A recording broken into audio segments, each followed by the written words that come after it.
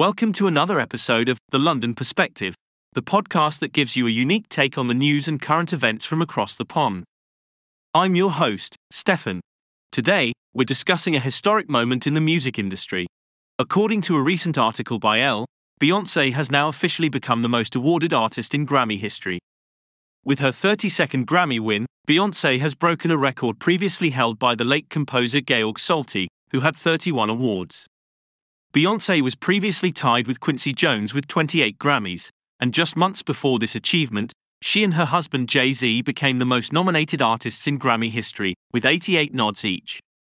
Beyoncé's wins at the 2023 ceremony and pre-show were all thanks to her highly acclaimed 2022 album, Renaissance. She won in several categories, including Best Dance Electronic Music Album, Best R&B Song, Best Traditional R&B Performance, and Best Dance Electronic Recording. Despite arriving late to the ceremony due to LA traffic, Beyoncé took to Instagram to acknowledge her wins.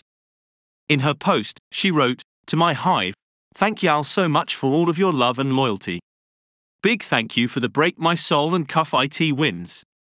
This is truly a remarkable accomplishment for Beyoncé and a testament to her talent and hard work." With a record-breaking 32 Grammy wins, she has cemented her place in the history of music and will surely inspire many upcoming artists. And that's all for today's episode of The London Perspective. Thank you for tuning in. Join me again tomorrow for more news and insights from across the pond.